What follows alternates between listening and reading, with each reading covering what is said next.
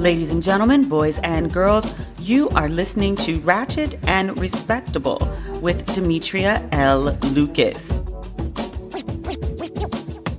I hope everyone had a good Valentine's Day. I saw your pictures online, you and all your red, with your flowers and your gifts and your candies and your partners. Y'all look real cute, real cute. I saw Steve and Marjorie. I think they're in Aspen. She hasn't been tagging her photos, but I low-key stalked Marjorie Harvey. And she had some pictures where she went on vacation with her grandchildren earlier this year, and it looked like she was in the same place. But she was there, sans Steve, and they spend Valentine's Day apart sometimes. I don't know what the commitment is that keeps them separate, but neither here nor there. She was doing her fabulous photo shoots, as she likes to do, and I'd missed them. She's been quiet during the pandemic, which is fine. But she was doing her photo shoots, and somebody had the camera on when she was at a restaurant when her husband walked in to surprise her. Marjorie was in the corner behind the table. The lady sitting next to her knew what it was. She know Marjorie don't play about her man. Because Steve walked in, that lady got to scooting. Marjorie damn near jumped over the table to get to Steve. And when she got to Steve, she jumped on him. She missed that man. I was like, oh. If it's not this, if you can't evoke this feeling, ma'am is like 55 years old, jumping on a 65-year-old man. I loved it. She jumped all up on him. He was patting her ass, and I was like, sir, this is not y'all's room. We got cameras rolling. You're with other people. Y'all are not alone. They was real cute. They act like they're like 20-somethings together. I thought it was adorable. And Marjorie was like, oh my gosh, how did you find me? I couldn't figure out if he said, I'm your husband or like your fucking husband.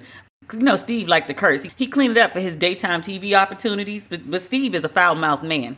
Then he was like, I'm your husband. Ain't nowhere you go that I don't know about. And I was like, talk that talk, Steve Harvey. Talk that talk. I loved it. Like, if it ain't this, why are we doing it? What's the purpose? Why are we here, people? Why are we here? That's cute. It gave me some hope. I don't know if I want another husband, but I may want to be around somebody that makes me want to jump on them. I dated a man like that in my early 20s, and I'm going to just move along with the story. Anyways, lots of good love. I saw Niecy Nash and Jessica. They are adorable. I love watching them. Niecy didn't know where she was going and what they were doing, so she had on a little bit of everything. Nothing covering the titties, though. She leave those out, which I ain't mad at. She likes to advertise. And Madame Jessica liked to buy, so it all worked out. She had on a spandex onesie, and then she had a sweater, and she put on a fluffy wig because she was like, I don't know what the weather gonna be. And she had on some tennis shoes, sneakers, depending on where you're from. She was real cute. She was filming Jessica. You know, Jessica just be easy. She be cool all the time. She don't get too excited. But she did her thing yesterday. She was giving energy. And I was like, oh, is that what the ladies bring to the table? Niecy look happy as shit. Sometimes people be like, how you gonna be married to two men and then be with a woman? I'm like, shit, have you seen Jessica? You know, I'm like a 1.5 on the Kinsley scale. Rihanna and Amber Rose be messing me up. But Jessica, energy. I get it. What else is going on? Meghan and Harry are having another baby. I'm talking like I know them. Prince Harry and Duchess Meghan, who I call Cousin Meghan. But baby Archie is going to be a big brother to somebody who seems to be coming soon. They posted this really beautiful black and white photo to announce the new baby. And they were like laying in a forest. Okay, not a forest, like the woods. There's a lot of trees. But Meghan was laying on Harry's lap and he was holding her face. And she had on this long white dress and a very prominent bump. I was like, that's not like a 3-month bump. It's like a 6-month bump. So we'll be getting a new cousin sooner than later. I hope this baby has red hair too. I like Archie's little red hair. It's a cute baby. I know why they don't show him all the time. They want their privacy, which I totally respect. But I get very excited when I see pictures of baby Archie. I really love that baby. Fun fact, Princess Diana announced that she was pregnant with Harry on Valentine's Day in 1984. And she gave birth to him in September. This new baby is coming way before September. What are we now? February, March, April, May, June. I think we'll probably see this baby by June at the latest, based on that tummy. D'Angelo, he blessed us for Valentine's Day. He did a I don't know if it was a club quarantine. I didn't see it. I saw someone posting about it, and by the time I went to D-Nice's page, he was already done. But he went live with D'Angelo. I did see a couple clips from their conversation. But D'Angelo announced yesterday that he was going to do a Verzuz live at the Apollo. And it's going to be a different kind of Verzuz. It's not just him and one other person. In my head, when I thought about this, I hoped it would be Maxwell. But it's going to be D'Angelo and friends. So who knows who he will be up against. I do hope that it's like all my favorite artists from that neo-soul era, which raised me and birthed me when I was like, a teenager, early 20-something, finding my energy and my flow. Those artists had a huge, huge impact, greatly influenced. So that Verzuz is going to be on February 27th, which I will cancel everything. It's a Saturday. I will be all in for that. It's also the day before Don't Waste Your Pretty releases. So that should be a very good weekend. Hopefully you all will tune in. Also in Don't Waste Your Pretty news, y'all are harassing me about a second drop of Don't Waste Your Pretty merchandise. And you want it before the film comes out.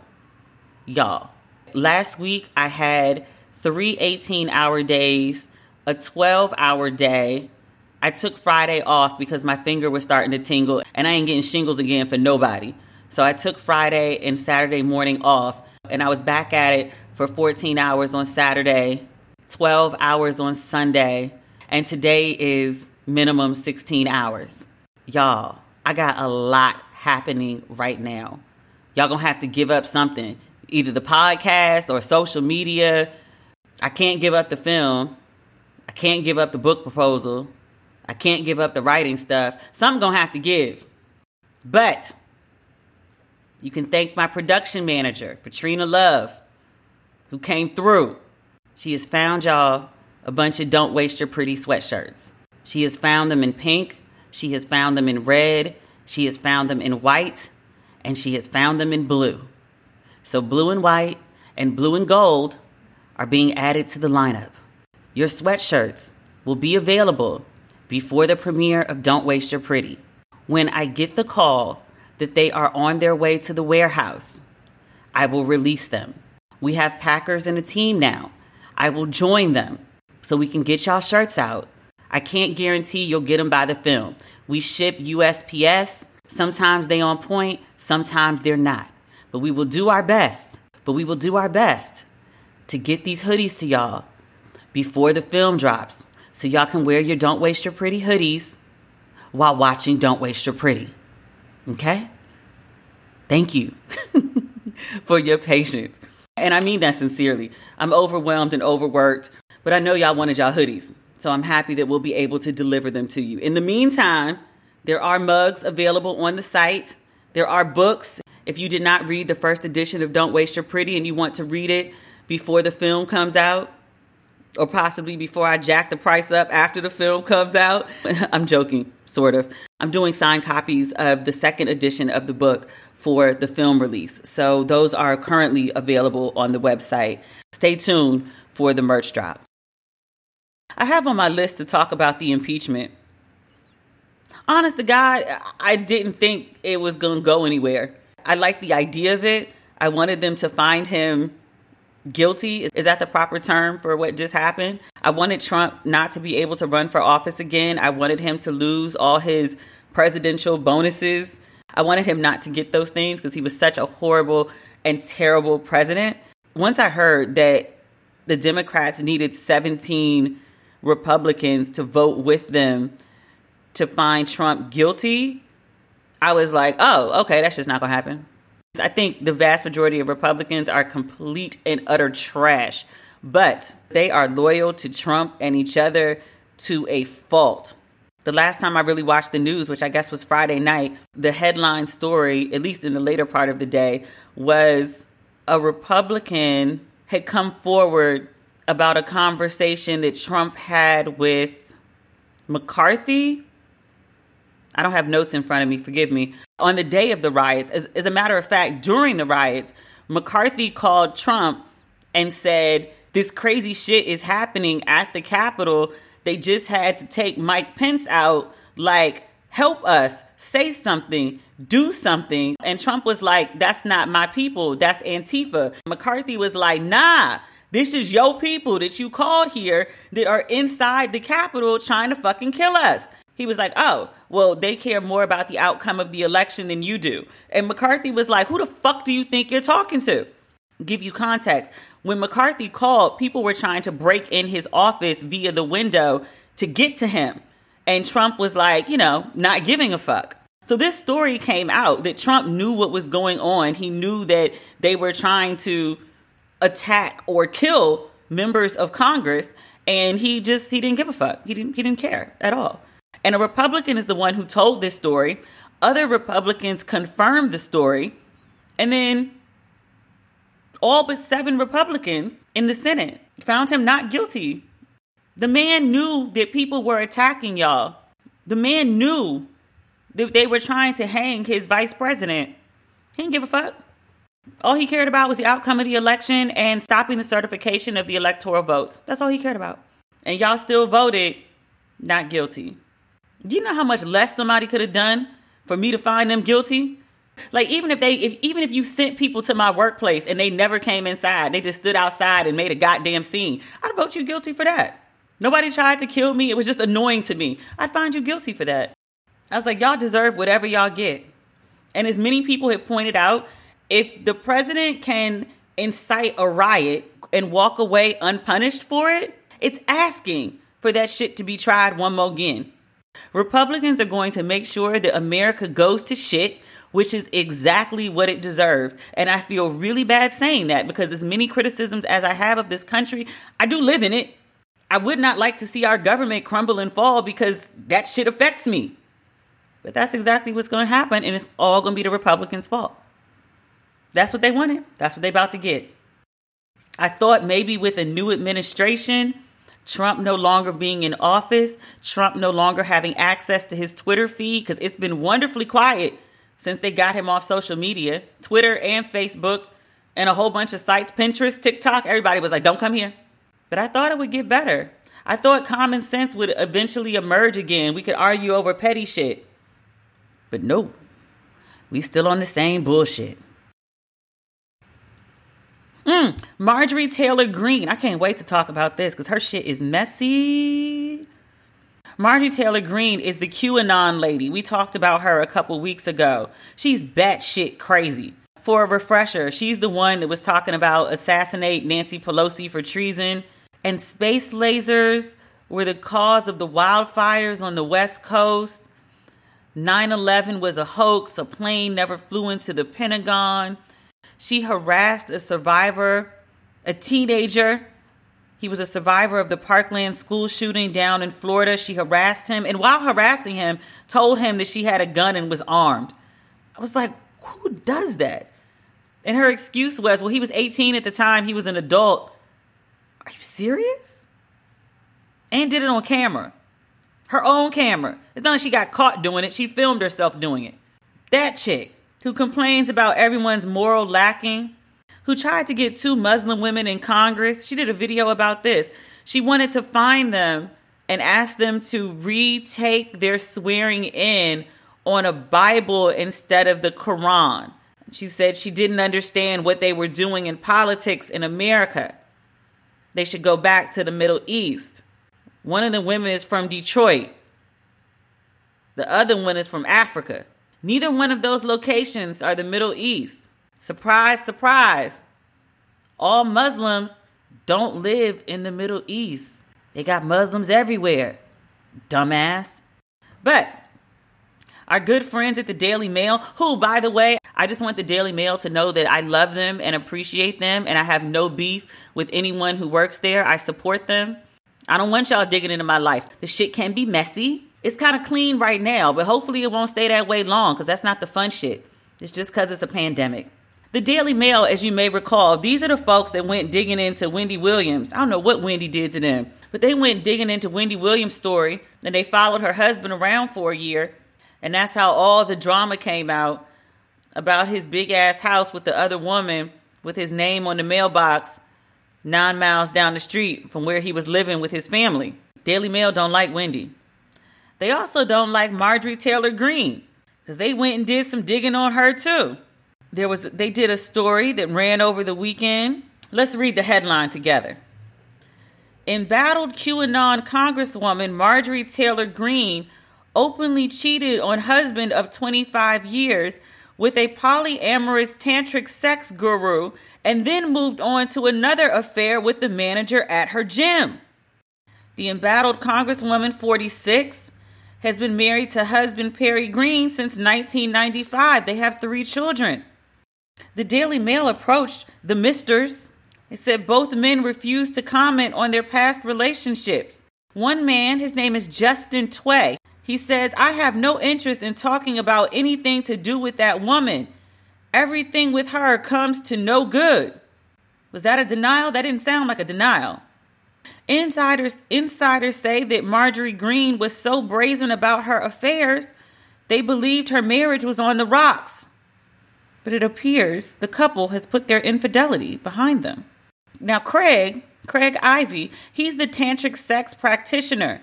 He said, quote, I will not respond to anything about this. That's not a denial. That's saying I'm not talking, but that's not saying that shit ain't happened. The Daily Mail, they caught up with her.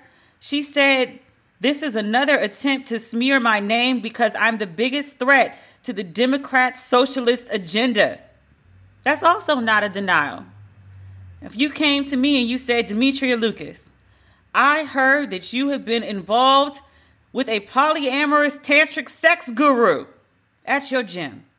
And then when you was done with him, you fucked the manager. I could say unequivocally, I have had no entanglement with a polyamorous tantric sex guru at my gym. These allegations are false. I unequivocally, emphatically. I'm trying to think of another word so I could sound as fierce in my denial as T.I. But I realize I may not want to sound like him because his denial seemed like too denialish. Neither here nor there. We're not talking about T.I. today. We're talking about Marjorie Taylor Greene, who likes to sit on her moral high horse and judge others, antagonize others. Marjorie Taylor Greene. She want to talk about something else. I want to talk about the 2 dicks. I want to know more about the polyamorous tantric sex man. Now, polyamorous, that means you're involved with multiple people, multiple relationships at once. Now, tantric sex. Now, I've seen that in some of the movies that sometimes I watch late in the evening.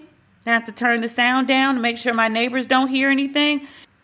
I don't think that would work for me. Like, I see people getting all worked up and I know it's supposed to maximize the end result. I ain't got that kind of patience. When I'm ready to go, let's go. But, different strokes, literally, for different folks. Now, usually I don't have much interest in the consensual sex of grown folks. She and her husband appeared to have worked it out, so, that's their inside business. But ma'am got a lot of hot nerve running around trying to present herself on a moral high horse when she up here with these shenanigans. Now, the Daily Mail has pictures of the gentleman. They're not bad looking. I'm not offended by looking at them. One of them, the pictures he's working out, he has on a long sleeve shirt and some tiny little shorts. They're like Speedos with a little more length on the sides, but that's his workout outfit. He's at the gym. It's not a bad looking white man, bearded. Her husband is bearded too. Oh, we have a picture of the man in his, he manscapes his chest hair. He manscaped it into a triangle. That's, I don't like it. I don't like it. I don't feel good about it. Oh, one of them, I don't know which man that is. They kind of look alike. But that might just be white people. Sometimes they just look alike to me. I can't tell the difference. He has on he has on what I thought was a MAGA hat. But his little hat said, made you look, Black Lives Matter. He's all right with me. He has on a shirt with Tyson, Neil deGrasse Tyson. It says, make America smart again. And then he has another picture. He is ass naked at a waterfall. He is finely formed. I'm not mad at that. Need a little sun. But he's in the sun. He's doing his part. I'm tired of talking about her. In fucked up news, we got two stories back to back. Remember during the BLM protest, there was video out of Buffalo, New York, where an old white man was approaching the police as they were coming toward him. He had no weapons. He had no signs. He wasn't violent. He wasn't belligerent. He was alone. One of the officers pushed the old man down. And when I say old, I mean like he was 75. He looked every bit of 85 because, you know, people without melanin age different. And I'm not being shady. I'm just acknowledging people without melanin don't age well. It is what it is. We all saw this video. The police push this man down. He hits his head. He's knocked the fuck out and he starts bleeding from his ear. One of the officers stops to check on the old man because he has some decency, humanity, and then he's stopped by other officers and encouraged to keep going. A grand jury in Buffalo, where the incident took place, they decided not to press charges in that incident. There were two officers who were facing felony assault. No charges. No charges. They did nothing wrong. I imagine there is, if there is not already, will be a civil suit because you knocked an old man down on concrete, knocked him out, and he started bleeding from his ear, and then everyone kept walking. I remember at the time that Cuomo, who's the governor of New York, he denounced the incident, as did most people with any kind of soul. I'm not the biggest fan of old white men, but even still, I know you don't knock an old man down and then afterward give him no care when you see him bleeding from his head. That's a lot to everyone but the Buffalo grand jury. That blew my mind. I was like, really, y'all cracking heads on old white men now and don't give a fuck? Ain't a lot of hope for the rest of us. Speaking of Cuomo, you know how I feel about Cuomo. At the height of the pandemic, he was doing those news conferences every day, reassuring the nation that, you know, things might maybe one day could be okay. Because our president wasn't doing it. Somebody had to. So Cuomo stepped up. He won an Emmy for his coronavirus news conferences. He wrote a book. There was much talk from many, self included, about how he should have run for president and he should hold out and keep his nose clean for 2024 because he showed good leadership and good sense during the pandemic. Women like myself all over the country deeming themselves Cuomosexuals. There was a story, I want to say, in the Daily Mail about how people overseas were watching Cuomo for the news conferences. Beloved. I was like, sir, it's an alley-oop. People loved your dad. People love you. They love your banter with your brother on CNN. They love your stories about the family, Mom, Matilda, and her sauce. They love the stories about the kids. Kara, she brought home the boyfriend who was okay, but you weren't mad when the boyfriend left. We got very involved in this drama. We got very involved in the Cuomo show, invested. We were rooting for you. All you had to do was not do no dumb shit, sir. It was yours for the taking. He did some dumb shit. Governor Cuomo is involved in a major scandal in New York right now. They are calling for his removal from office after new allegations emerged that he and his senior staff covered up the extent of coronavirus deaths in the state's nursing home. The New York Post broke this story. They have a leaked recording of one of the governor's top aides, Melissa DeRosa, admitting in a private conversation that the administration withheld the true data about the deaths in nursing homes because they feared the DOJ, Department of Justice, would use the figures to pursue complaints of state misconduct. Let me take you back for a minute because I didn't understand exactly what this story was about. I read that people were calling for him to step down.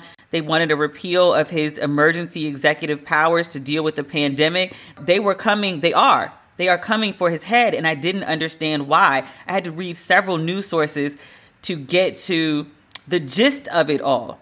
This all goes back to March 25th. City by city, state by state, we were shutting down because of COVID. Older people, as we know, are more susceptible to COVID and more likely to die from COVID than, say, people who are 65 and under. People in nursing homes, they're older, they have some health issues. It's a batch of people who are all more susceptible to the disease than other populations who are all living together. So once COVID enters a nursing home, it tends to tear through the nursing home. Cuomo, along with his health commissioner, Howard Zucker, they put in place a mandate that if a resident from a nursing home had gone to a hospital to be treated. Even if they tested positive for COVID, they had to be allowed back into the nursing home. So at the time, people were like, that makes no sense. If anyone has COVID, they should not be allowed back in the nursing home.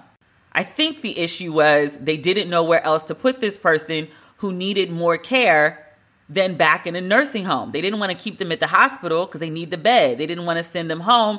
Obviously, if the family could take care of them, they wouldn't be in the nursing home. So he says they have to go back to the nursing home. If it sounds like a dumbass idea, it was. And people said so at the time. And on top of this, to make it even worse, when the patients returned to the nursing home was barred from testing the returning patients to see if they still had COVID or were contagious. I don't know what the fuck he was thinking. The argument to keep this mandate in place was, well, we're doing it and the nursing home numbers aren't going through the roof, so it's okay to keep doing it. Y'all are complaining about the mandate, saying it doesn't make sense, but it's not having any negative effects. So basically everyone STFU. As it would turn out, it was a horrible fucking idea. From what I'm reading, when New York State reported the numbers of deaths in nursing homes to the DOJ, and let me look this up because I want to make sure my numbers are right and I want to give you a source for it. When Cuomo gave the numbers of deaths in nursing homes to the DOJ, they undercounted the deaths by half in order to avoid an investigation into their policy. So they made it sound like their policy with the nursing homes was okay, and it wasn't. So a whole bunch of people died unnecessarily. I think they reported something like 8,000 died. It was 15,000. 15,000. Many because of this policy that Cuomo enacted. And then when they realized that it was a fuck up, they didn't change it. And then they lied about the numbers to the Department of Justice. Now, you know how I feel about Andrew Cuomo. I've been singing his praises this whole pandemic. I like the nipple rings. I like the delivery. I like a smart man. I love smart men. I like the power. I like the look. I'm not even mad at him. People were like, do you mean you like Chris Cuomo? Or Andrew? Do you mean Andrew? Chris is fine too. But I like Andrew too. He got some season to him. I like that. Not mad at it. Don't really prefer older men, but you know. But he works for me. I can't defend this shit. This is a major fuck up. Blood on your hands. Not as much blood as Trump, but blood nonetheless. Like thousands of people dead because of your stupid policy. Even if you did it in goodwill, when you realized it wasn't working, you didn't change it. And instead of fixing it, you just lied about the numbers to make it look better. And I searched to see if he had any comment. At the time of this podcast, I have not found a defense from him, an explanation, denial. I found nothing. So that story's just sitting out there and he's just looking like a murderer. What else can you call it? Because I've really liked Andrew Cuomo, I'd like to hope that there's more to this story. Something that makes this defensible somehow. But as of right now, there is none. Justin Timberlake. After many, many, many years, like 20 maybe? When was he in the Super Bowl with Janet Jackson? 2004, not quite 20, pushing 20, 17. I don't need to recap for you what happened when Justin and Janet were at the Super Bowl together. At the end of their song, he said, "I'm going to have you naked by the end of this song." And he reached over and he pulled off a piece of clothing that left Janet Jackson's bare breast exposed for literally half a second. It was a huge controversy. Janet Jackson was banned from the Grammys. She was supposed to be performing a tribute to Luther Vandross, what was Janet going to sing in tribute to Luther? That's neither here nor there. That's not the point. She was banned from radio airwaves. I want to say she was banned from Viacom channels. Her next two albums didn't do so well because the radio wouldn't play her music. She was vilified. I think there actually was an opportunity for her to perform at the Grammys that year if she apologized, and she did not. I think her question was, for what? I didn't do it.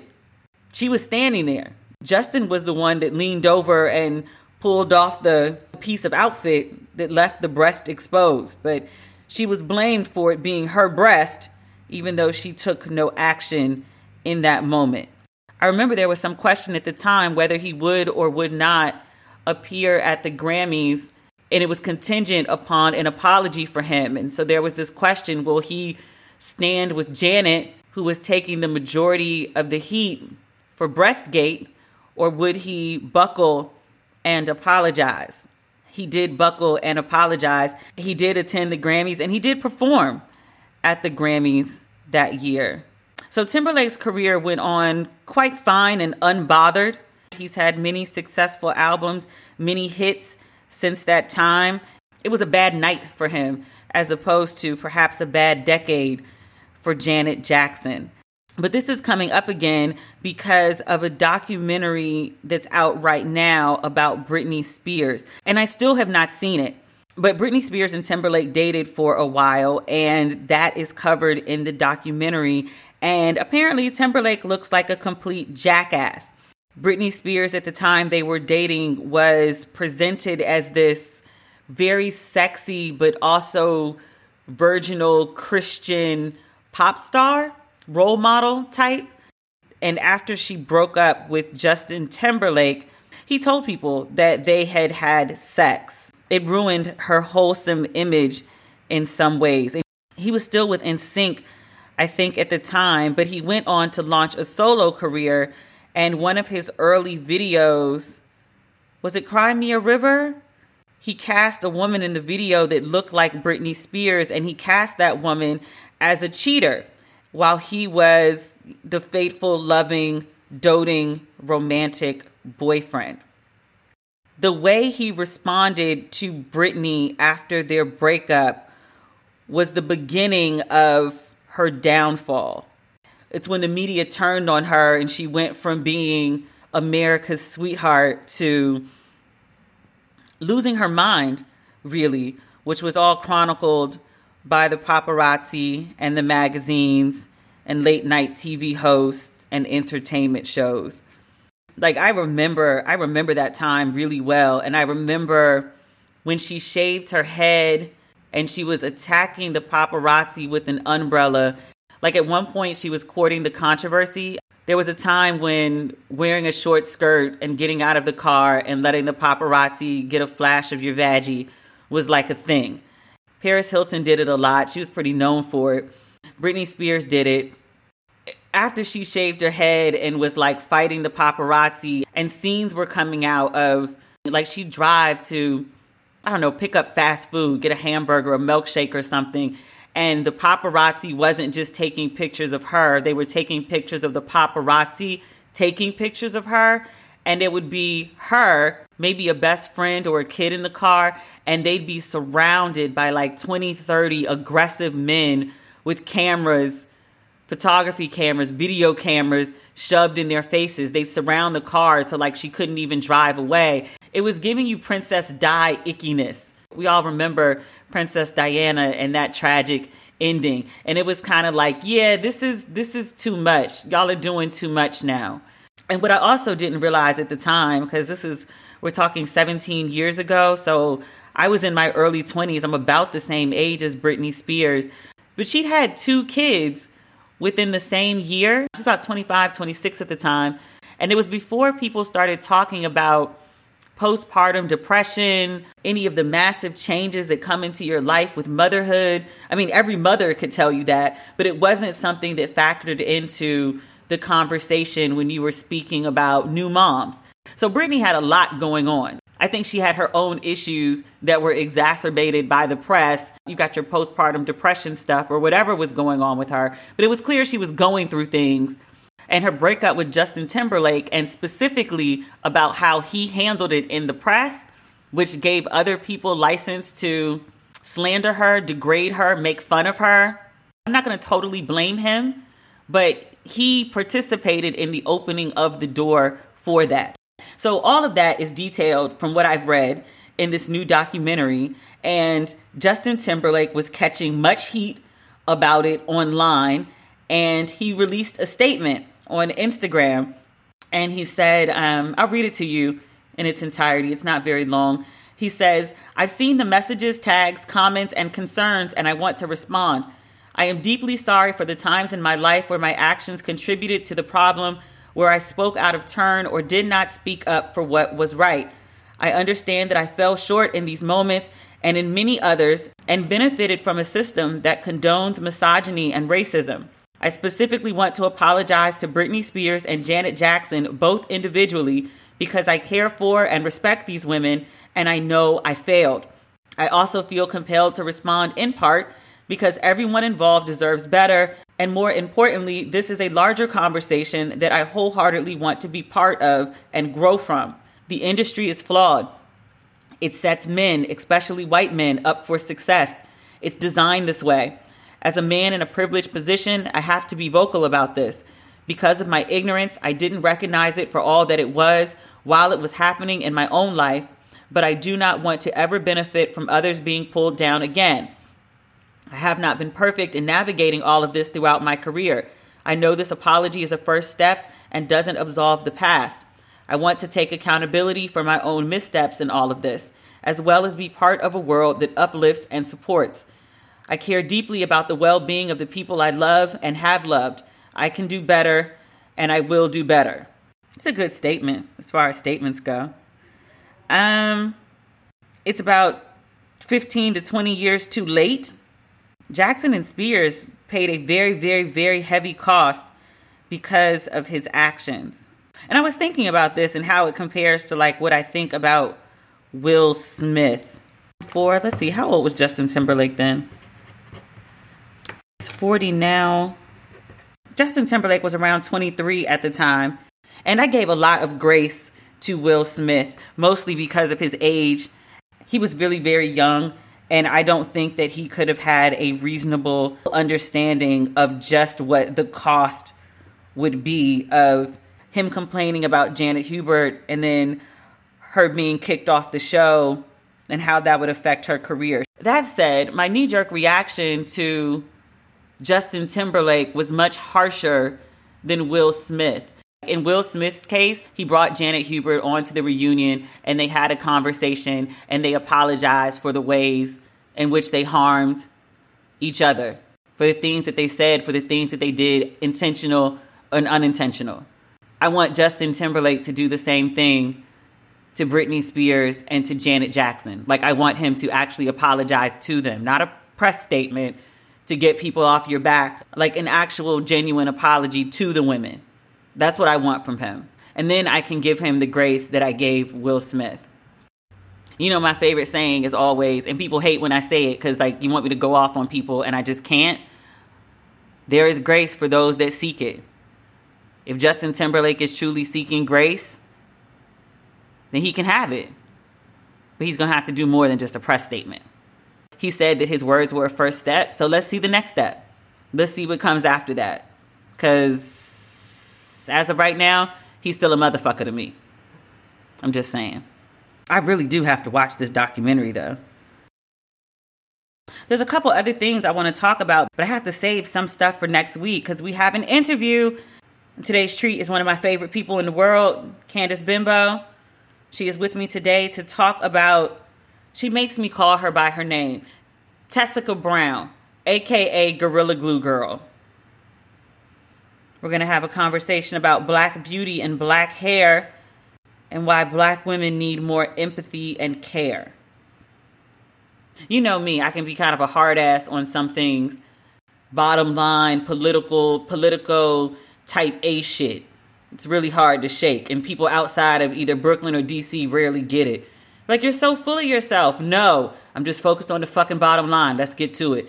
But sometimes it comes across as lacking empathy, and sometimes it is just a lack of empathy. But I wanted to talk to my friend Candace because she wrote a piece for Essence that was full of empathy and why I didn't necessarily agree with all aspects. I agreed with like 80%. Candace and I are rarely too far apart on our thoughts. I wanted to talk with her about that other 20%. But before that, I wanted to talk about The Bachelor. And this is a big story. I only watch The Bachelor when there are black people on. I'm watching this season, which I said I was going to watch.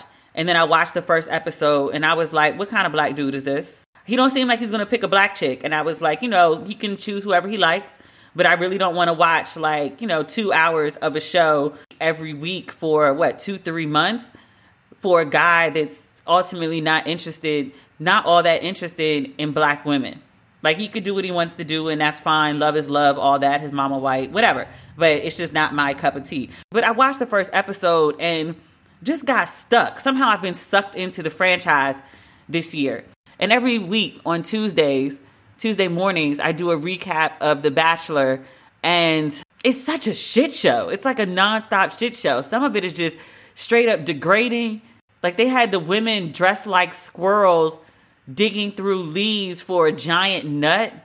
Another time they had the women in a boxing ring fighting each other. I mean, they had pads or whatever, but they were like fucking each other up. Like, it was like serious. This is what they call a quote unquote group date activity. And I was like, nothing about this is sexy. What the fuck? Why are you subjecting these women to this? Probably because assholes like me are sitting at home watching and driving the ratings up. Behind the scenes of The Bachelor is even more of a gigantic shit show than what happens on camera. So, as I said, The Bachelor this year is black and white, as he's quick to remind everyone. He has many women to choose from. They come with varying degrees of melanin, and then also white women. And one of the white women that he's very much drawn to on the show is this woman named Rachel. She's had one of the best one-on-one dates. He took her on a Julia Roberts and Pretty Woman-esque shopping spree. I think she's the one that says, I'm falling in love with you. And he's like, I'm falling in love with you too. And then he totally makes out with her the same way he did with every woman except Katie, who may or may not be the new Bachelorette. This Rachel girl is on TV, and people from her past are like, hey girl, funny that you would be on TV pursuing the black guy. I remember when you made fun of me for dating a black guy because, you didn't like black people. And that accusation was floating out there, but it was just one girl saying one thing. And so people sort of passed it off as like, yo, that chick's a hater. She may or may not have done that. And she's also talking about something that happened in high school. Like, who knows exactly what it is? Like, maybe it's a one-off. But then other stories started to emerge with pictures. So apparently, old girl, she's part of a sorority. Rachel Kirkconnell. I don't think I said her last name. Kirkconnell is her last name. And that's important because there's another Rachel that's going to come into the story as well. In 2018, she went to a quote and unquote Old South plantation themed party. There was another photo from June 2020, a few months before Bachelor filming began, where she posted a photo of herself in what Refinery 29, what they called, quote, culturally appropriative costumes, i.e. dressing up like a Native American with feathers and a headdress. Her family also donated to a fundraising platform that was dedicated to re-electing Donald Trump. How she ended up on a show with a black guy is baffling. So this information starts to trickle out, and there's a lot of uproar about why this woman is on the show and what the Bachelor franchise is going to do about it. I saw Matt's comment, and this is before shit got crazy. I just want to note this is from February 3rd. Matt had been very quiet about the controversy surrounding this woman on the show.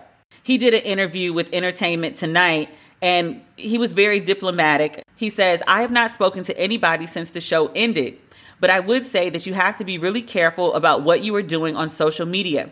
Rumors are dark and nasty and can ruin people's lives. So I would give people the benefit of the doubt, and hopefully she will have her time to speak on that.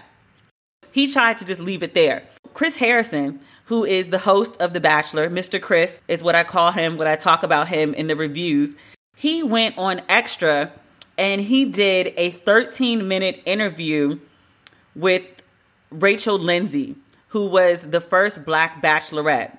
I loved Rachel Lindsay and her sister. I think her sister's name was Candace. Her sister was like a million months pregnant and fly as shit. Her hair was laid. Rachel was fun. Rachel was a black girl's black girl. She came from a nice family. She had a good disposition.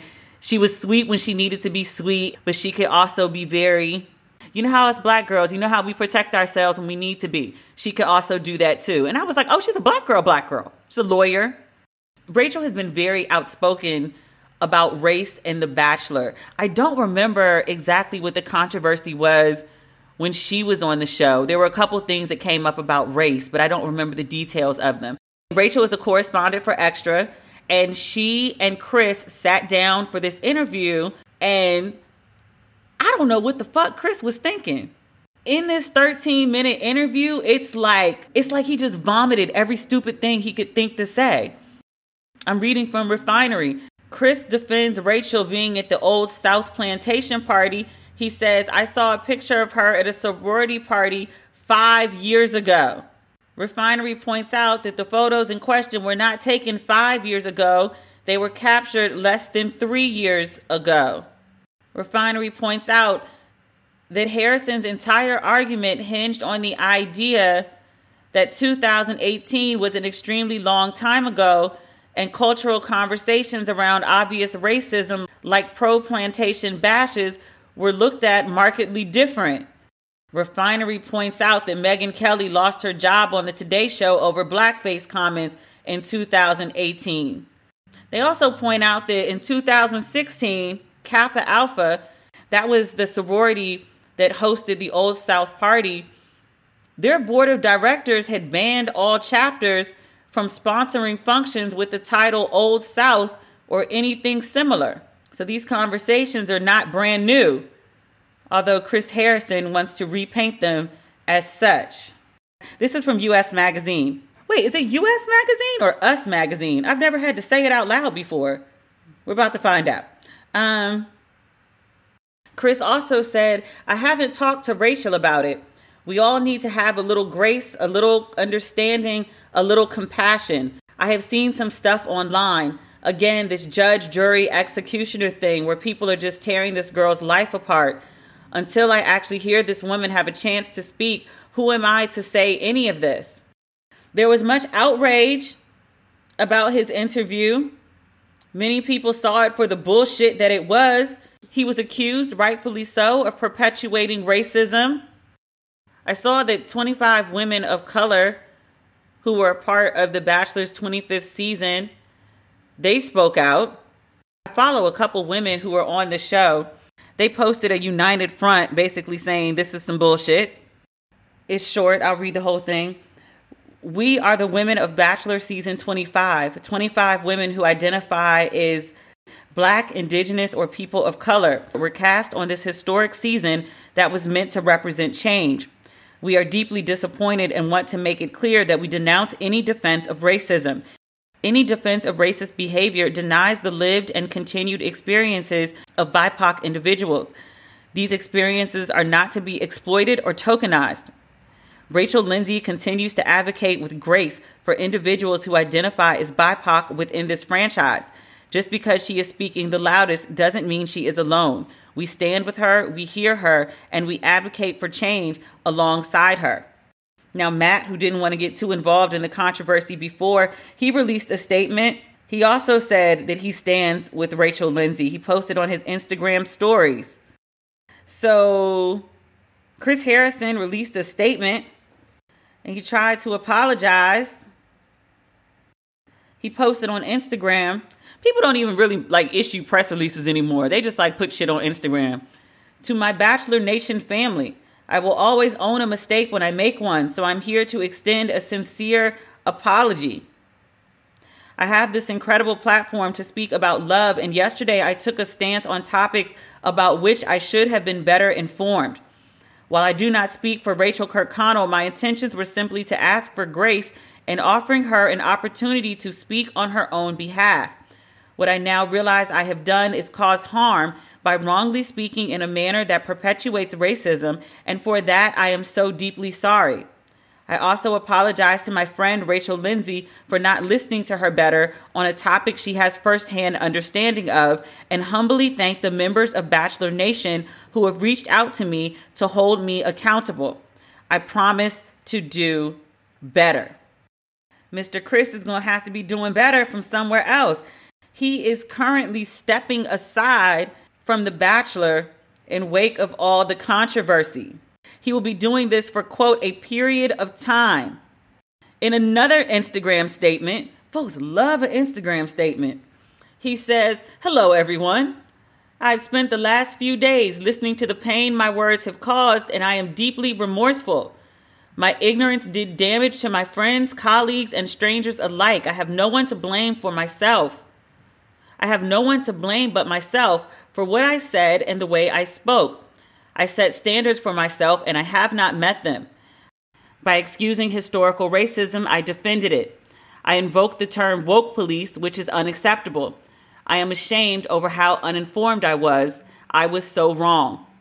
And I am so grateful to those who have reached out to help me on my path to anti-racism." Why are white people still just getting on the path to anti-racism in February? Y'all learned racism existed last June. What is the holdup? Chris goes on. This is page 2 of his Instagram press statement. He says, "This historic season of The Bachelor should not be marred or overshadowed by my mistakes or diminished by my actions. To that end, I have consulted with Warner Brothers and ABC and will be stepping aside for a period of time. And I will not join the After the Final Rose special." Chris is on punishment now. "I am dedicated to getting educated on a more profound and productive level than ever before. I hope I will again live up to the expectations you all rightfully have for me and the expectations I have for myself." It's a good statement. It's just a fucking statement. Like, you got on a damn interview with Rachel Lindsay, who is Bachelor friendly. Like, she's criticized The Bachelor, she's talked about race, but she still gets a check from The Bachelor, right? This was an alley-oop. You could have cleaned this up easily. You fumbled it, motherfucker. I don't have as much grace for Chris in his, 40s, 50s, as I do for Justin Timberlake and Will Smith doing dumb shit in their 20s. And both of them could have cleaned it up long before they were 40s, but it's not lost on me that it's shit they did in their 20s. There's some shit I probably need to clean up. The thing that you think I'm talking about is not what it is, though. People bring up her name 24/7 like it wasn't somebody I knew who died. You have no idea what the backstory to that is. And I probably am not going to tell you, because arguing with someone who's deceased is pointless and stupid. So the host of The Bachelor is off The Bachelor. That's a lot. That is unexpected. That's a lot. I'm surprised, actually, that they sat him down, but the controversy with the racism on the show, it was completely out of control and they weren't doing anything about it. So I think this is their way of appearing to do something. The woman in question, who has caused all of this controversy, hadn't said much for a very long time. I think she spoke out after Chris's interview, but before he was sat down. In a statement that she also shared on Instagram, she said about the same thing that Chris said. She says that my ignorance was racist and I was wrong. At one point, I didn't recognize how offensive and racist my actions were, but that does not excuse them. My age or when it happened does not excuse anything. They were not okay or acceptable in any sense. Actually, I will read you her whole statement. Well, most of it. Because it's actually pretty good. As far as apologies go, white people are getting much better at these apologies when they fuck up. She says, while there have been rumors circulating, there have also been truths that have come to light that I need to address. I hear you, and I'm here to say I was wrong. At one point, I didn't recognize how offensive and racist my actions were, but that doesn't excuse them. My age or when it happened does not excuse anything. They are not acceptable or okay in any sense. I was ignorant, but my ignorance was racist.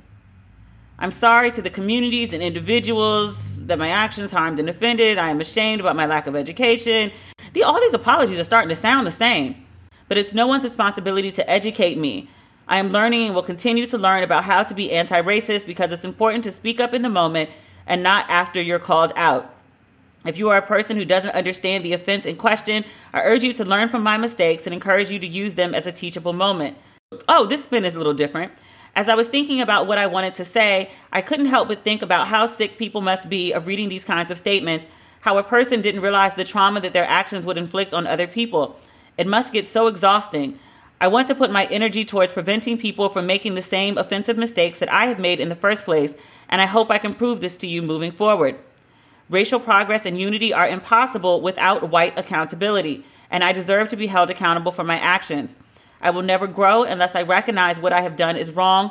I don't think one apology means that I deserve your forgiveness, but rather I hope I can earn your forgiveness through my future actions. Yo, these publicists have been writing their asses off lately. And really, show me. That's all I got for you, sis. Show me. You did some dumb shit. Do better. When you do better, we can have a conversation about forgiveness. Words are cheap. Words are very, very, very cheap. I should know, as a writer, you know how long you gotta write just to get $1 per word? It used to be the standard at one point. It's not anymore, which is why I don't write like I used to. But when I do write, actually it's more than $1 a word. Even for online, which is notoriously cheap. So that's that. Let me say this too. It was totally wrong for The Bachelor to wait all this goddamn time. Like 20 some odd seasons before they had a black person on the show. I think it might have been 20 or 21 for Cousin Rachel. And then 25 definitely for Matt. I mean, I think the reason they didn't put black people on the show is, you know, through its own systemic racism issues. Anytime they've had black people on the show, they've had to deal with like this racism shit.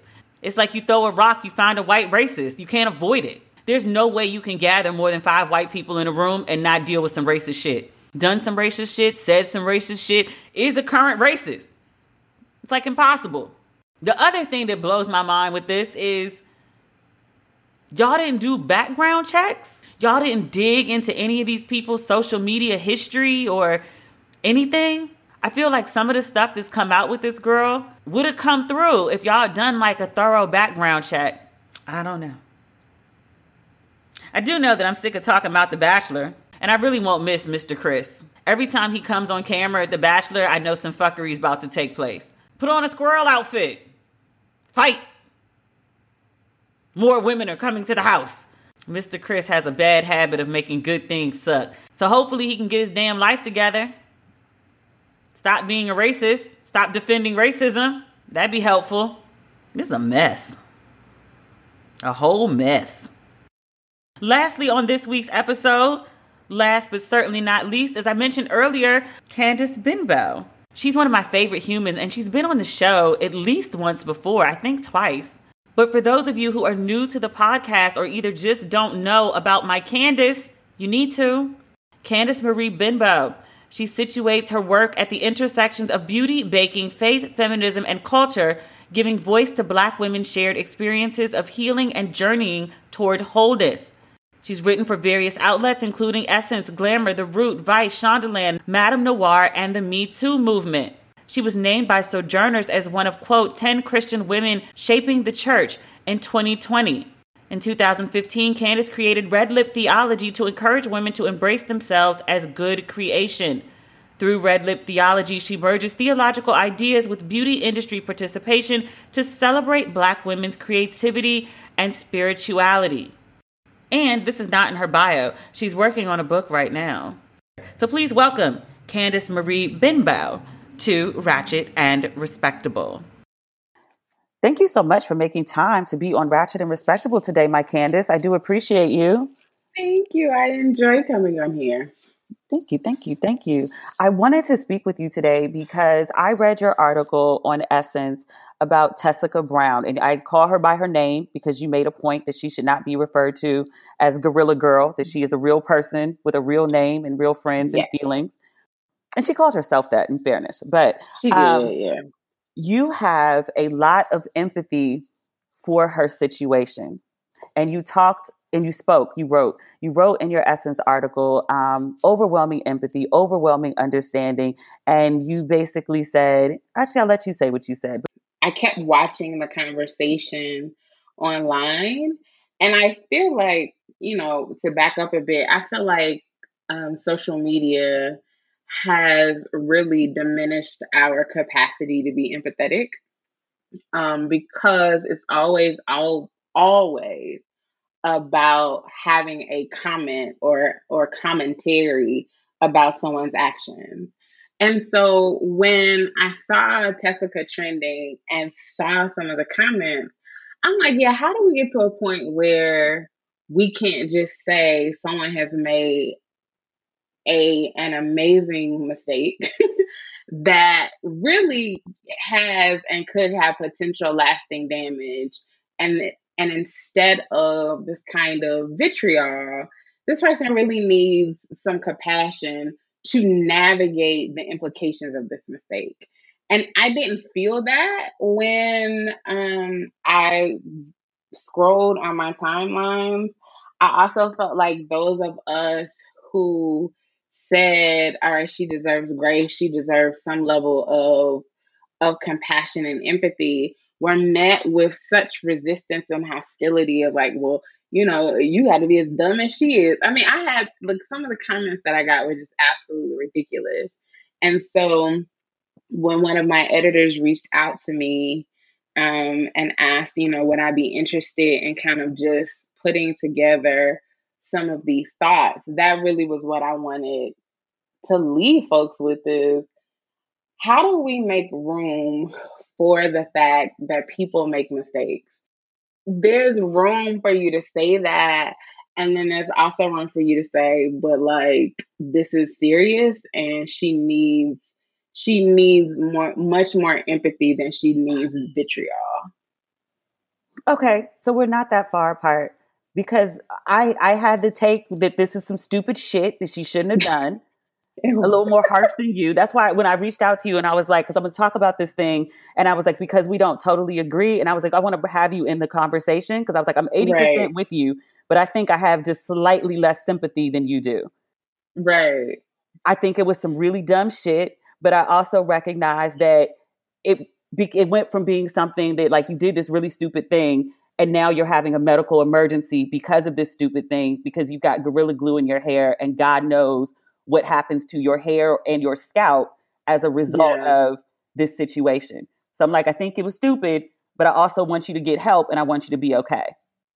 Right. Yeah. I mean, I don't think we're that far off. I think that it becomes this like this big sister moment, right? Where like even my big sisters, my cousins, my when I've done something stupid, like they've been like, okay, now that was dumb as hell. Don't do that shit again. But whenever it moved into this space where like this decision or this whatever I did was really serious, then their tenor changed and it became like, okay, what do we need to do to make sure that you're good? And as we make sure you're good, then we can revisit why this was done. And I just felt like, oh no, like I also think, Demetria, a lot of it has to do with the ways that we see sisters and the ways that like we really do lack grace for sisters. Like the even just the whole idea that she was going to sue, and I'll be the first to say I was actually in favor of her suing because I felt like, even though it was dumb, white people have frivolous lawsuits and they win all the time. but or settle for all the time. But like I think it was TMZ who basically ran with this rumor that she had planned to sue Gorilla Glue. And then everybody harped on it and was just like, how could she do this? This is so stupid. This was a come up. This is blah, blah, blah. And then when there was an interview, she was like, I never said that I was suing Gorilla Glue. She was like, why would I sue them when I was the one who made the mistake? And so it was this initial reaction again that she couldn't be trusted, that this was a come up, that this was all about money and a scam for her. And it just for me went back to this reality that there is so little grace for black girls and black women, and I felt like that played out in this scenario. So my next question is going to sound really bad, exactly. I mean, right after you've spoken about so much grace, but I got to ask it. So you don't think this was a stunt? I don't. I don't think it was a stunt. I think that um she thought this is what I genuinely think happened. She ran out of got to be glue. And I really think she did not think that that Gorilla Glue was going to do what it did. I don't think it was a stunt because one, that was too risky. Like she was risking her hair, she was risking her health. I don't think it was a stunt. I genuinely think that she did not think that Gorilla Glue was going to do what it did to her hair. I think she thought it was going to hold for a little bit. She was going to be able to wash it out and call it a day, and then, have a little laugh a year or two from now with her friends and her sister. But I do not think that she really tried to do this for a come up because it's too many unknowns and variables, right? That like the way that this turned for her, it really could have gone the other way. And so that was a lot to risk on the possibility that folks were going to care about her, which more people didn't care than did. You touched on in your Essence essay about Black women and beauty.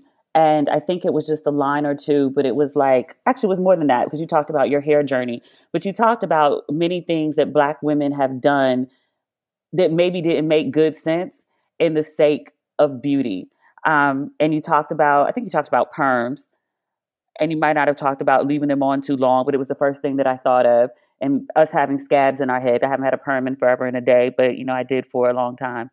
And then I was seeing things online about if you've ever used track glue instead of your eyelash glue, then you really have no room to talk here. And I was like, Nobody well, had room to talk. I've tried that in a clutch. And I ran out of eyelash glue, and the idea of going to the event without my lashes on was unfathomable. I thought it was a scam. I did. And then I was like, all right, I know what she was feeling in that moment. And I think I would have stayed home instead of reaching for the Gorilla Glue, but she not me. There's no way that I would have used Gorilla Glue.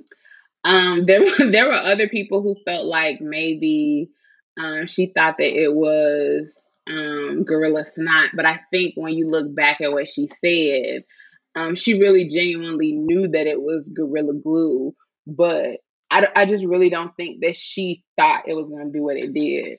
And so, I mean, I think like Black women, we have all we have these long and storied relationships with our hair because we have these long and storied relationships with what it means to be considered beautiful, and who considers us beautiful and desirable.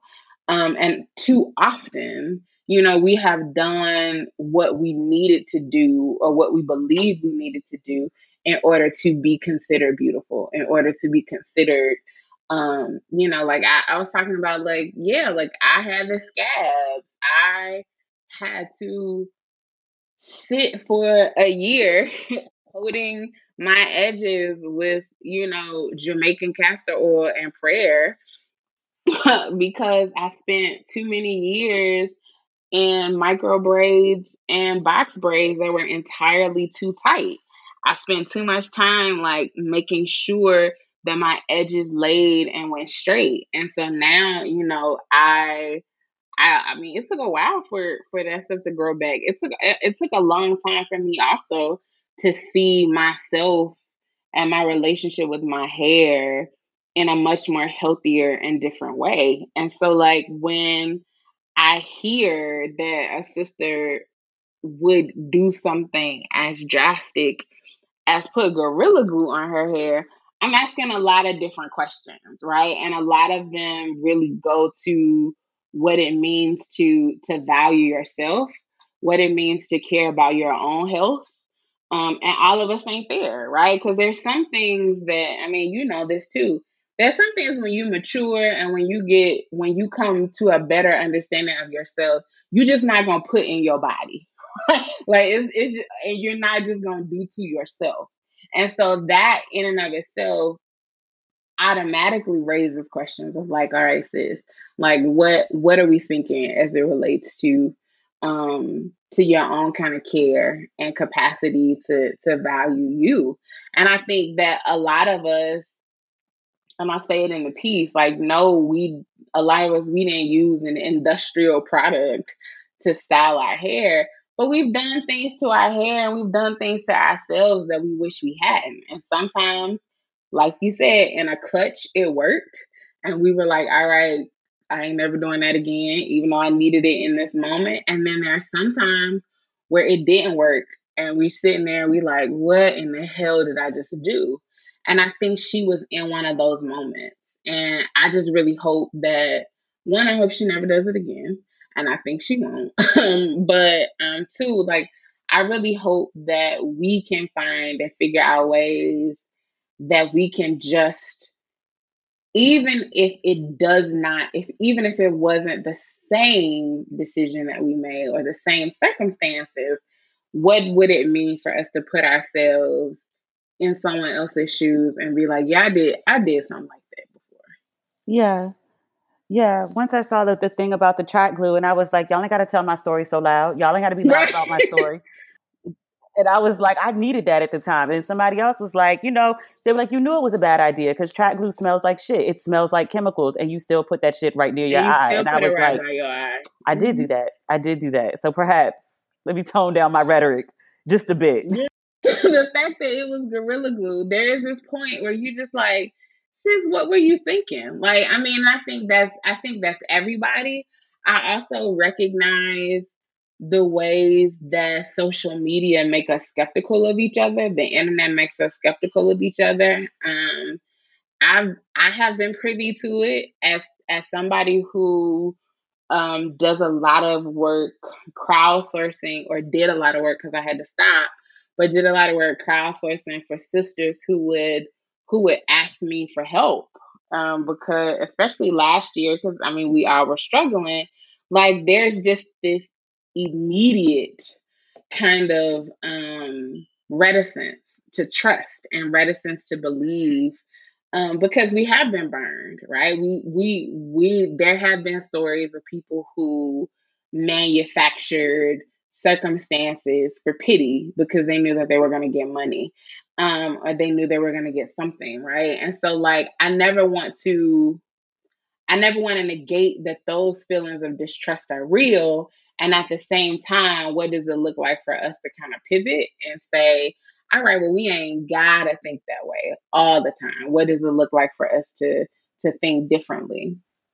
What do you think about her financial come up from this? Like I read that she had like a GoFundMe that was over 20,000. I also read that she Yeah. was donating $20,000 to I guess it was a nonprofit organization that's for reconstructive surgery that is organized by the surgeon, Dr. Michael Obeng, because he came through in a clutch. I want to mention his name. But he runs that nonprofit. So she's donating 20K to that. But her manager, in the same article I was reading this on, I think it was on the Grio, but her manager was like, oh, she's good because she's rolling in money from like the merchandising. I'm cool with us finding ways to make our to make our messes help us in some kind of way. Like I was trying to find a cute. I'm Baptist, so I was trying to find a little alliteration, but it wasn't working right there. But like I like I think there were enough people that were gonna make um enough dimes off of her, dollars off of her, that she deserved some of it herself. Like I honestly would love to see some hair company use her for like not got to be glue, but like some kind of edge control. Like I really think that that would be a like that commercial. I saw it in my head. I was telling my friends about it. Like I saw this funny, dope commercial of her selling, an old Back to What Happened, but her selling and advertising that product. Like I think that, you know, I wasn't one of those that a lot of people were like, I can't believe she got a manager. This is her trying to come up, blah, blah, blah. I saw and I understood the need of it because one, you get inundated with, she became an overnight celebrity and internet famous, right? And like, you get inundated with requests. Like, I was giving her telephone number simply because I just wanted to reach out and see if there was anything that I could do. Now, I know that I'm not the only one who was reaching out to her. So she had like I think at one point she posted and was like, I'm trying to respond to all the phone calls and texts. It's just a lot right now. So having somebody to help her navigate that. But I also think that there is room for her to be able to take this opportunity and benefit from it in a way that it won't completely offset the vitriol and kind of the humiliation. But if she can make a coin off of it, I'm all for sisters making money. Like, I saw people complaining, like, how did she get a blue check? Because there are people who, genuinely are doing the work and are really out there and they can't get a blue check, but she gets one like overnight. And then I heard she was making money and I was like, it's kind of sketchy, but it's also legal and it's kind of the American way and everybody else participates in it. So why should not this Black girl do it? I mean, like, I had a friend who was super upset because they've been trying for a while to get a blue check and can't get one. And I said, I get you. I said, and also at the same time, she is crowdsourcing. So on some level, you gotta make sure that you're giving to the right person. Like, it's not, and I get it. Like, I completely get it. I think that the social media verification, like, I still ain't verified on Twitter, but like the social media verification projects are like so arbitrary. And at the same time, when somebody is raising money and is raising it in the ways that she was, and it makes sense that people are like, okay, this is the legitimate person.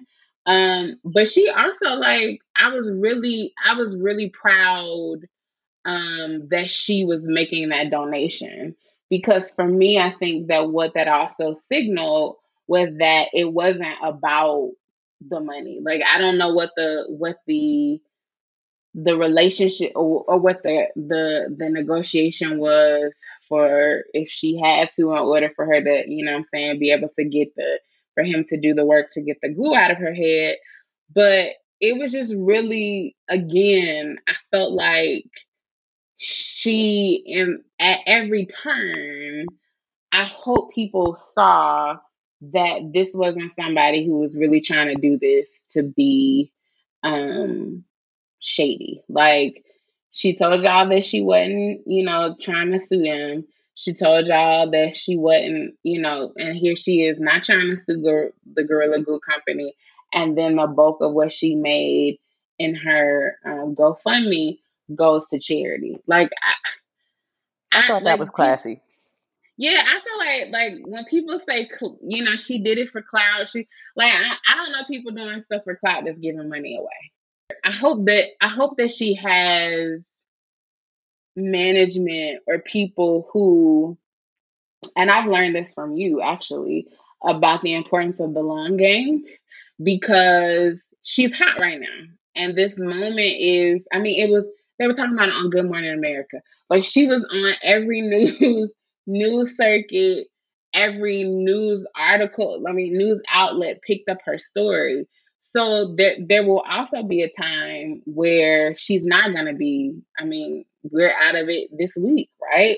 So, like, what does it mean for her to have people in her corner that can help her to develop whatever goals that she has for beyond this moment, that she can utilize this moment to get to?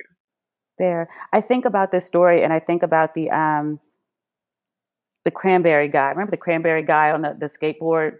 Yes. Right. And he, like, it was just, a TikTok moment or whatever. And I remember Ocean Spray bought him a car. He's got cranberry juice for life. for life. And I think there was a check involved somewhere in there because he made Ocean Spray a ton of money. And I love Ocean Spray, but when I went specifically again to get some after that commercial, I mean, after I saw that TikTok, and it was nowhere to be found. And I think they said that song, whatever song he was riding a skateboard to, it re-entered the top 10. And then Fleetwood Mac did a video on a skateboard in homage to the skateboard guy. Right. Yeah. I mean, if you put me back in the top 10, my royalties are popping again. The song's been out for how long? You put me back in the top 10, the least I could do is an homage to you. The least. The very least.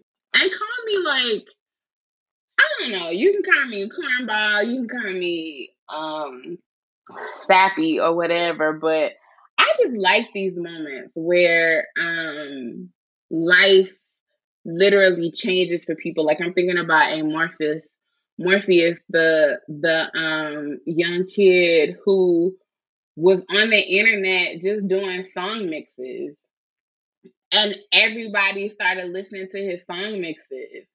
And then, he talked about how his Apple computer, his laptop was about to die, and Oprah sends him the top of the line MacBook Pro, and some Dre beats.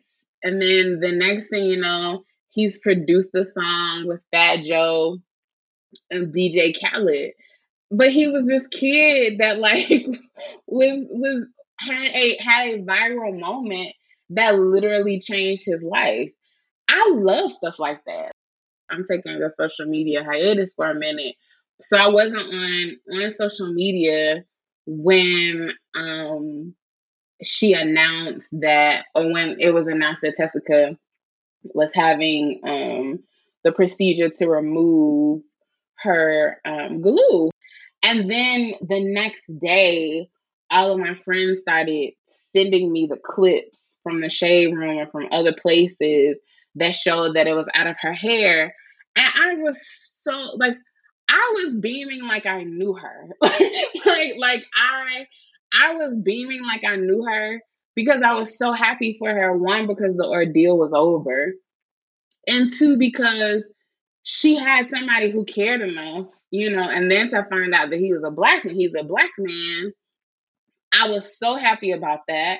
And I was like, I hope that whatever initiatives, opportunities, that he takes a part of, I hope they get amplified also as a result. I think that, and this is almost to come full circle, that the vitriol of the internet was what really prompted me to write the piece. And at the same time, that there is a lot of life and goodness and good people on these socials. And, I think that in earnest, Tessica really reached out like many of us can sometimes do online, to be like, hey, I need some help. I think that that's really where she was like, all right, this ain't moved in a month. Don't do this if you're thinking about doing this. But I really need some help. Does anybody have any suggestions for me? And I think that because we have had experiences, positive experiences, even in the midst of the negative ones, we've had positive experiences online. That's what pushed her to even be vulnerable and transparent enough to be like, y'all, I did this. Don't ask me why I did it, but I did it. Can y'all help me?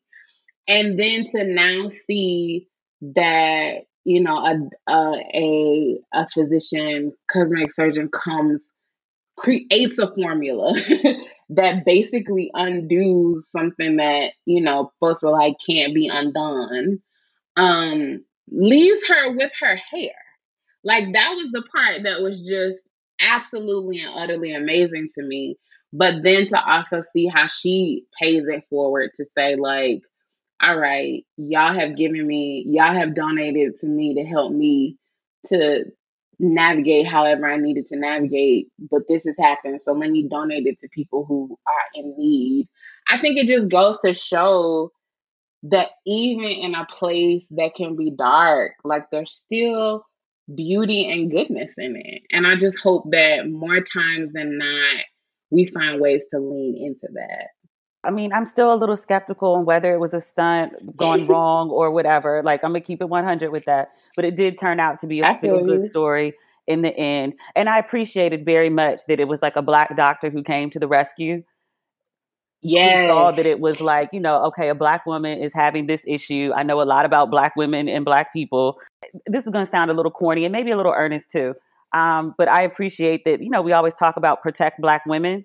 And this Black man showed up to I don't think we necessarily meant hair follicles, but we meant in all ways. But he showed up to protect her hair. But he very much knows like what the hair issue is for Black women. And he stepped in and helped her. He thought she was worthy of help to get this stuff out this Black woman's hair so she can, as she said, get another ponytail, which I was like, sis, leave your hair alone. But, it's not my hair. It's not my life. Let it breathe, boo. Let it breathe. For a while. Because your hair is mad at you right now. Exactly. And I think she needs somebody that can tell her, you have to make amends to your hair because your hair is feeling a certain way towards you right now. And you gotta do right by it. And doing right by your hair means not putting nothing in it for the time being. Black hair has feelings. You know how it is. Mm-hmm. I'm going to do the exact same thing, the exact same way I did last week, but your hair don't want to cooperate. It has feelings. It's not feeling it today. I have had to apologize to my hair. There have been times where I feel like, oh my God, I'm so sorry. And I promise I'll never do this to you again. I've had to apologize to my hair because I have done stuff to my hair I knew I had absolutely no business doing. I mean, I would tell you some things that I've done, but I've got a Pantene contract and I, have to speak lovingly, glowingly about my hair. Listen, we have been there. We all got stories. And I was like, whew, I didn't even know if somebody had chronicled. I said I was going to look for that to see if somebody had done a book or even just a coffee table collection of Black girl and Black women's hair stories because we all got some. We all got some. You could write encyclopedia volumes about Black women and their hair stories. I mean, add that to the, the Candace Bimbo collection. It goes under the umbrella. Not that you don't have enough on your plate, but something to think about. Right. I was like, let me see what number on my plate that goes to. But yeah, I was like, man, when I was sitting there writing the piece, I was like, I could spend all day just talking about our relationship with our hair. Mm-hmm. All day. The many manifestations and the crazy ish we've done to get it to comply or meet a beauty standard, or we just over it. Yeah. That's it. Or we just over it. It be that way sometimes. Just over it. Well, Thank you, my love. You're welcome. Thank you. I feel like this conversation was fruitful and good and was much better than what I would have said. I appreciate you very much for wrapping it in a bow for us as you always do so well. You. Do you see why I love my Candace? It all makes sense now, doesn't it? Thank you for sticking with me on this episode. This is a long one, but we had a lot to cover, and I left some things out because it was just too damn much. Too damn much. We will speak again on Friday. We will have a robust episode where we will also be discussing Ocho Cinco breeding his children for athletic prowess. He says he picked the 5 or 6 mothers of his children for their athletic prowess so they could produce prime athletes. And I also want to talk about the backlash to Russell Wilson, husband of Ciara, saying that his biggest fear is losing his wife, the mother of his children, and how people called him a simp for that. Whew. Much to talk about. So I will speak with you again on Friday. If you need some ratchet and respectable in your life between now and the next episode, you can follow me on social media at Demetria L. Lucas on Twitter, Facebook, and Instagram. And you can also pick up merch for Ratchet and Respectable and Don't Waste Your Pretty on my website, DemetriaLLucas.com. Okay, I think finally That's everything. Talk soon. Bye.